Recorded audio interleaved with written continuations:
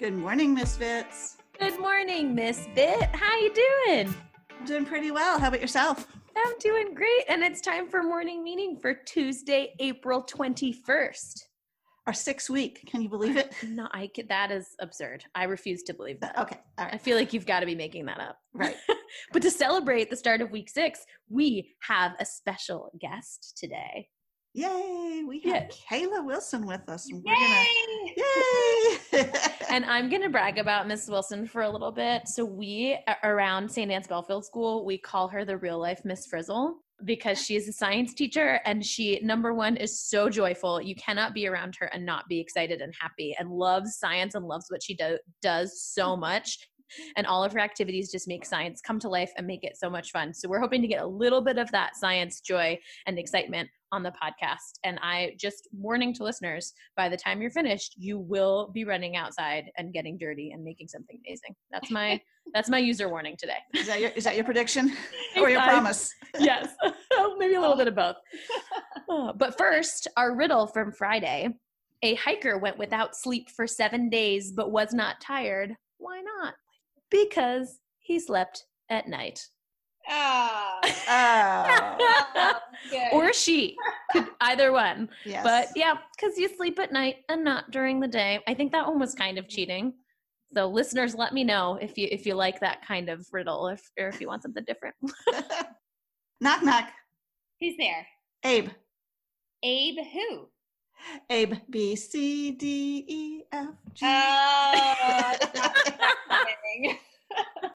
I had so many good things happen this weekend. I had to really think about what my something good was going to be for the day today.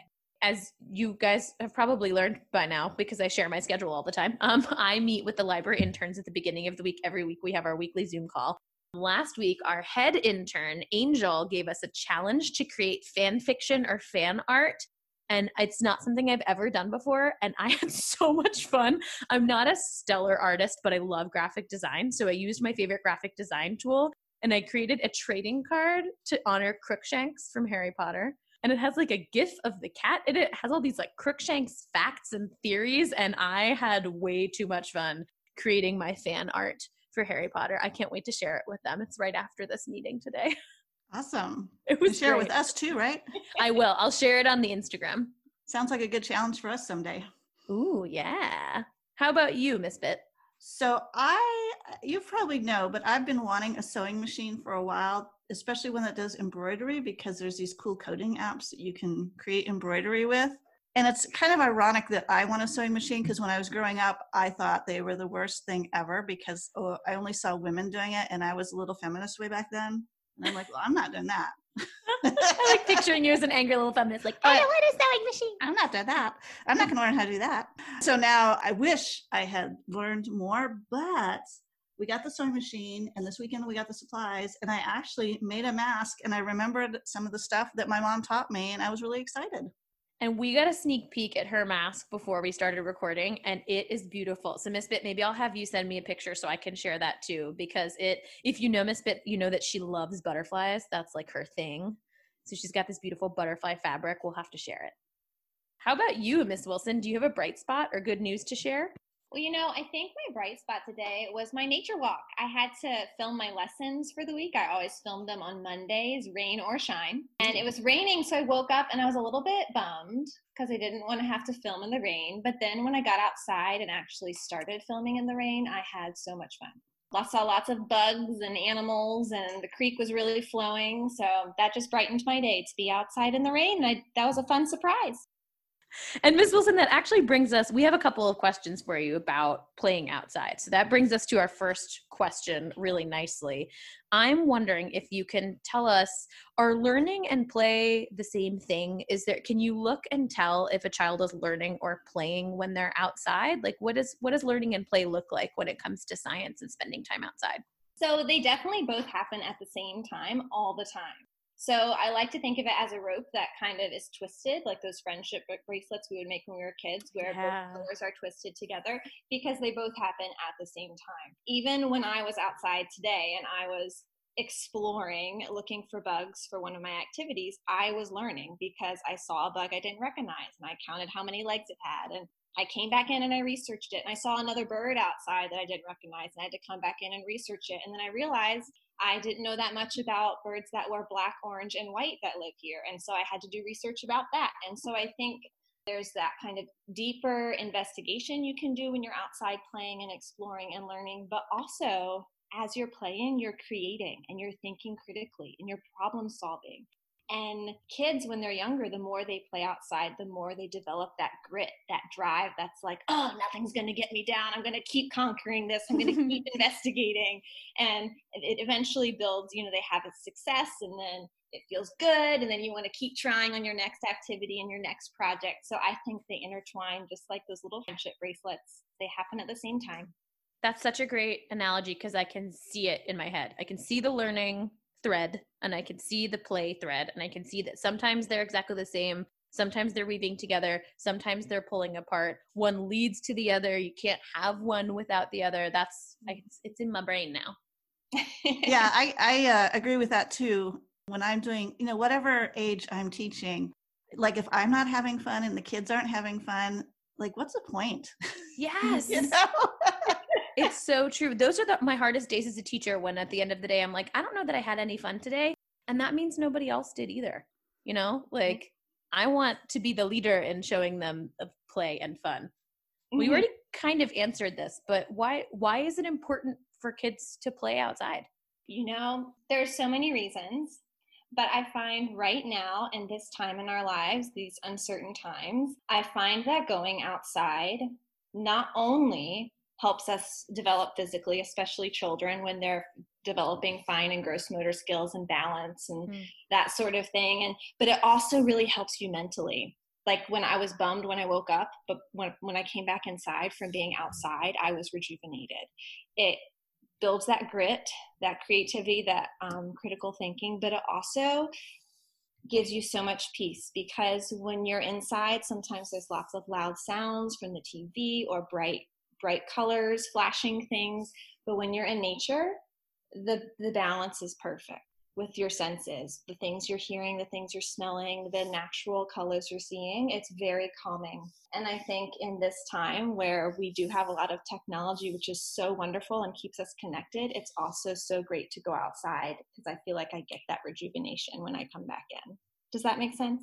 Oh yeah, great answer. I just love that you said that the balance of nature is outside is perfect for our senses. Do you have any tips for listeners who might not have a regular outdoor space that's easy for them to get to, like if they live in an apartment or a place without a yard? Oh my goodness, of course. So even just sitting outside on the stairs outside your house or the apartment building or on a balcony, somewhere where you really feel like you can use your sense of smell to smell like maybe that dampness after a rain, or to listen to the birds or feel the wind blowing across. It's just, if you're in those spaces, you still can have that connection and have that sensory balance.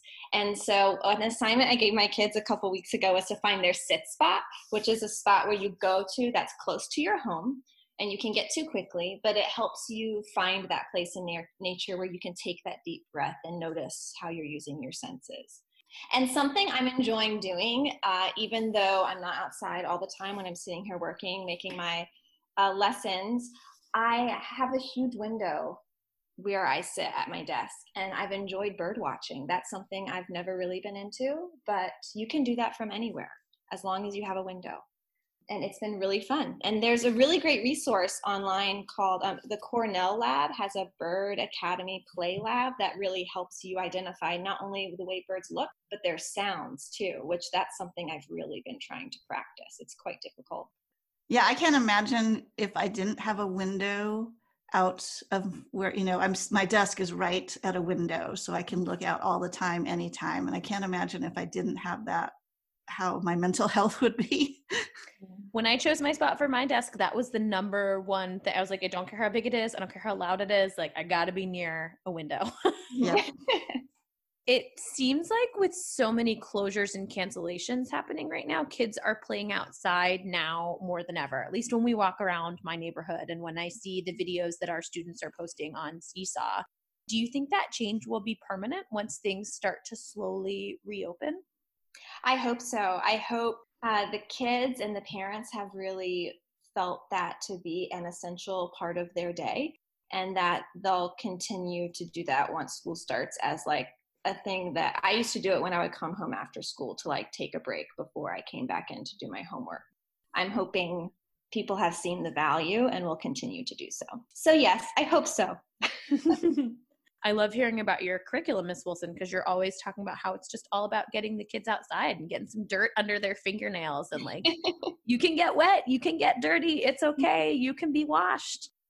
Some tips I might have for families is that I like to wear a long sleeve shirt. And even if it's hot out, I might choose like a 3/4 length sleeve shirt and then long pants or boots, just to keep those ticks away. And if it does happen to be a snake nearby, boots are really helpful and protect your feet. So I always wear boots when I go outside, and put on some bug spray every single time. And those are the 3 things I do: long sleeves and long pant, bug spray, and my boots. And it helps keep you safe. And so it makes me feel like I can really get down and dirty and explore outside.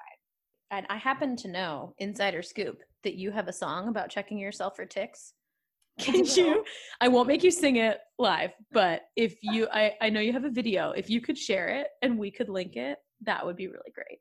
Sure. I have a safety song too, so maybe I'll include that about how to work with snakes and poison ivy. So our last question will lead you to our resources in our challenge, I think. This is the big question. What are the best activities for kids to do when they're playing outside? And I'm going to add another angle of how much should be independent and how much should be guided. Ooh, I love that you asked about the guided part. As an adult, when you're guiding children outside, they shouldn't even realize that you're guiding them. It should be kind of secretive.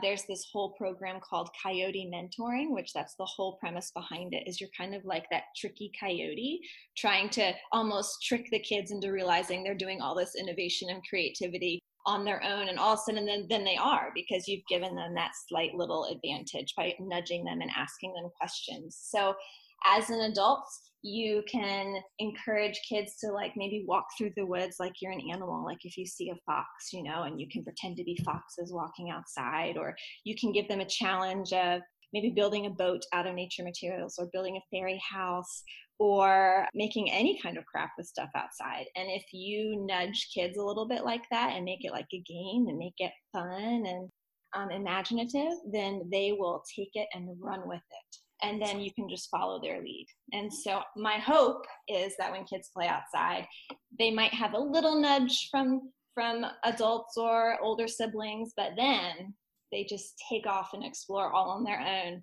going on adventures, pursuing their wonders, identifying plants and animals outside. I actually recently foraged for violets and used edible violets on my husband's birthday cake. So that was a new way to explore outside. If you are kind of at a loss with how to get started outside, one of the resources that we have today is called 50 Fun Things to Do Outside with Kids as a Family. This is in no way an exhaustive list, but I found this list from Very Well Family. And there are some that are really simple or really obvious. Play with bubbles, wash the car, try out a hula hoop. And some that are a little more involved and that you may not have thought about on your own. Play hide and seek with flashlights, build paper airplanes and see how far they fly, make homemade bird feeders. So if you're looking for ways to get started with playing outside, to get that spark that'll get your kid kind of running on their own, we'll have that on our resource page, 50 Fun Things to Do Outside with Kids as a Family. Yeah, and the other one I found, I think, goes right in line with what Kayla was saying, sneaky science education. So this is from Coyote Science. A UVA astronomer, Kelsey Johnson.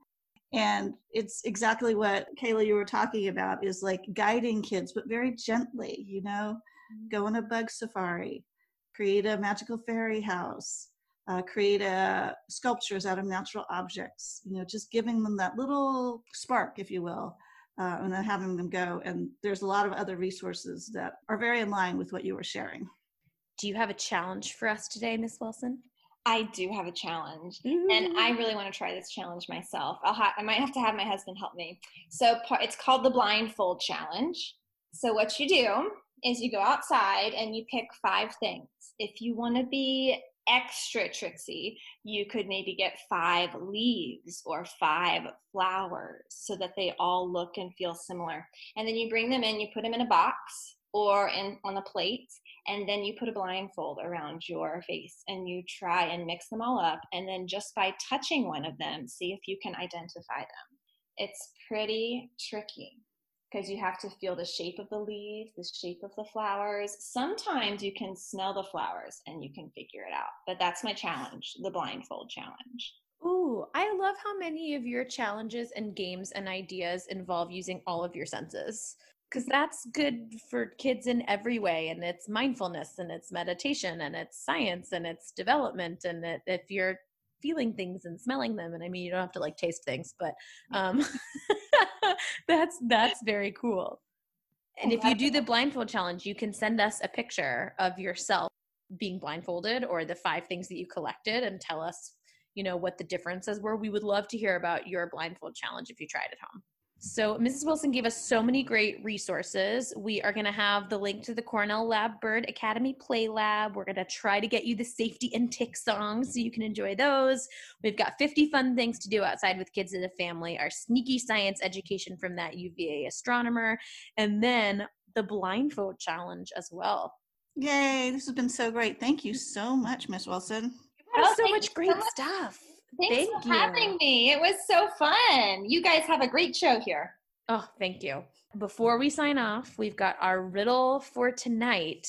What can travel around the world without ever leaving its corner? All right. One last thank you to Mrs. Wilson. It was so wonderful to have you. Thank you for all of your Miss Frizzle expertise.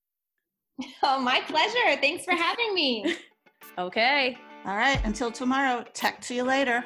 Tech, love, and happiness.